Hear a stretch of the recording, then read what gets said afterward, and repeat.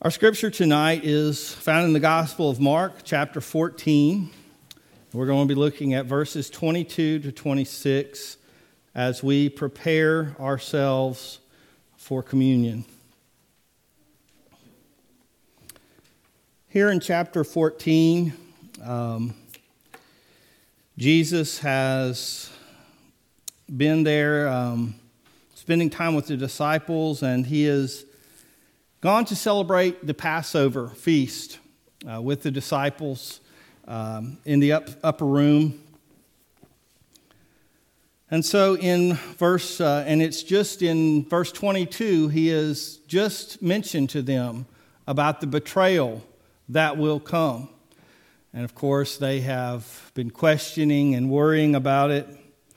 But Jesus moves on past that, and we see him institute the Lord's Supper. And a very unique study is to read the institution of the Lord's Supper in each gospel, because each gospel author gives us a little bit different perspective, tells us a little bit that we might not have heard from the others.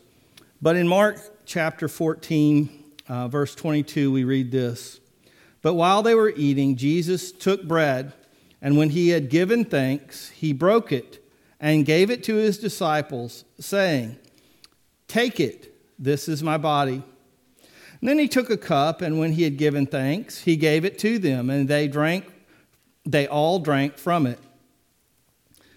'This is my blood of the covenant, which is poured out for many,' he said to them. 'Truly, I tell you, I will not drink again from the fruit of the vine until that day when I drink it new in the kingdom of God.' And when they had sung a hymn, they went out to the Mount of Olives." If we read this passage with fresh eyes, we see things that we may not have noticed or thought about. One of the most interesting things is the fact that it says, while they were eating.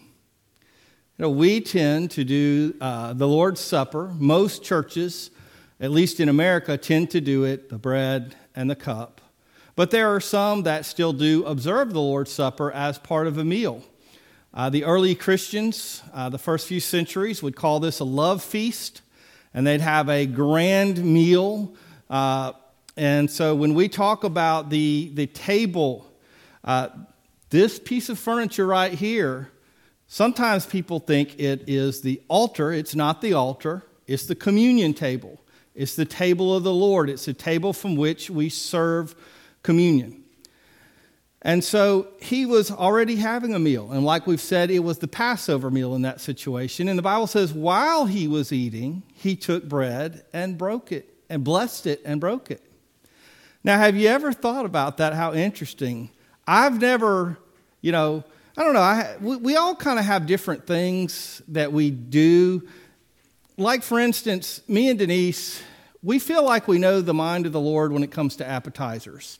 You see, we have a rule that we go out to eat, and if we eat our cheese dip or our broccoli bites or, whatever, and we haven't prayed, we're like, it's okay. Appetizers don't count. It's as long as you pray before the main meal. I mean, that's what we feel like the Lord has led us to that, okay? That's what we tell ourselves. But isn't it interesting here that they've already begun eating? And I kind of sort of feel like Jesus probably prayed before they began eating, and yet he picks up the bread, and even though I'm sure he's already asked the Lord, the Father, to bless the food, he specifically picks up the bread and he blesses it, and then he breaks it, and then he shares it. And then he takes that cup, and again he blesses it, and then the cup is shared.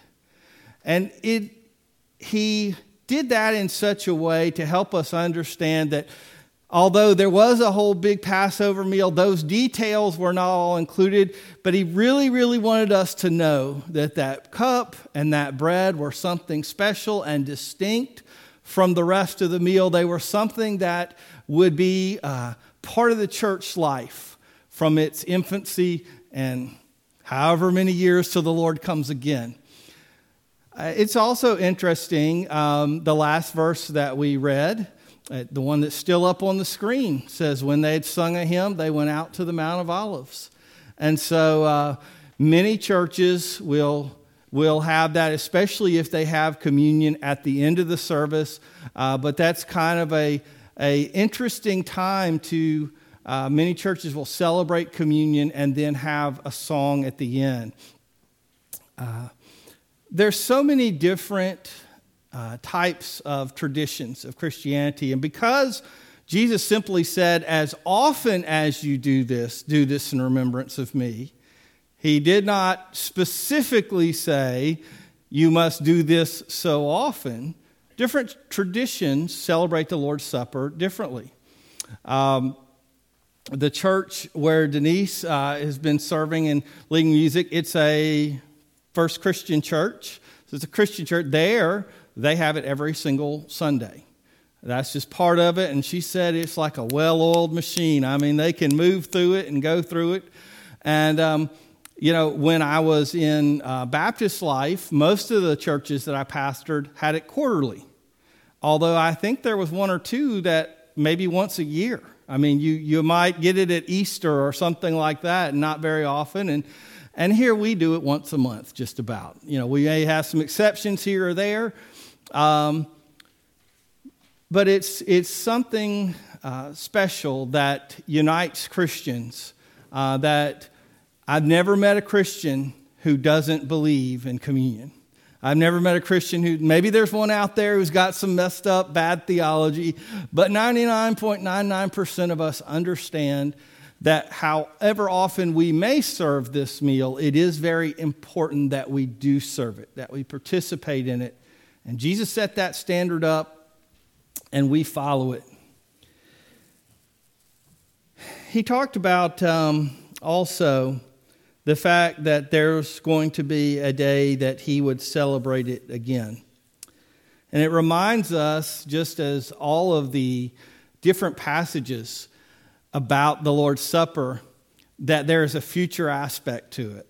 While we're looking back to what Christ did on Calvary, we're also looking forward to today in which we will see him and we will celebrate with him once again. So tonight, as we prepare ourselves, I simply want us to be reminded that Jesus instituted the Lord's Supper very, very intentionally. It was not accidental. Many of the greatest stories that we know about from the Gospels are only recorded in one Gospel, or sometimes we get them recorded in 2 or 3.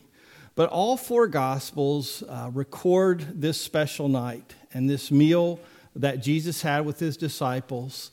And he put his blessing upon it very distinctly, very intentionally, so we would understand that this is part and parcel of church life, that we partake and we commune together.